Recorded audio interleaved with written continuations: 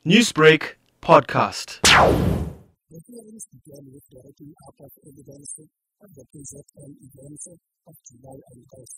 About 450 people died in the violence that left scores of shops looted and infrastructure damaged in parts of KwaZulu-Natal and Sandton. Police Minister Bheki Cele told the Commission that the situation got worse following the Constitutional Court decision to incarcerate former President Jacob Zuma. Cele says despite most information of the planned attacks circulating on social media platforms, he never received any intelligence report on the impending violent threats. I was briefed by some people that would not be necessarily on the structures of recognized intelligence structures.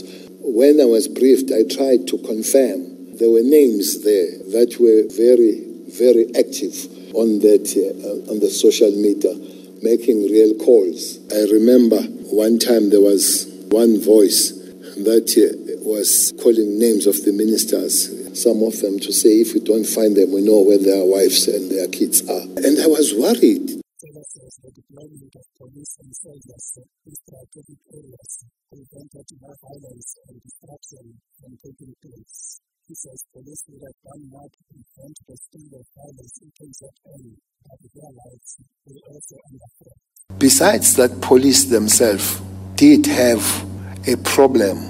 They could have done much better. There was a big campaign of delegitimizing them. Not only that, even scaring them.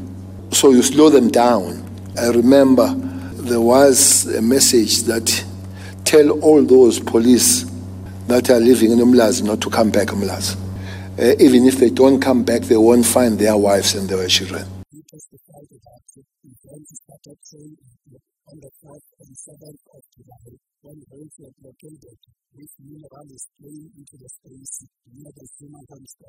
Cele says there were also plans to destroy water supply infrastructure and the building of hospitals. There was information about busting the oil line from Durban to Johannesburg, burning the hospital with patients.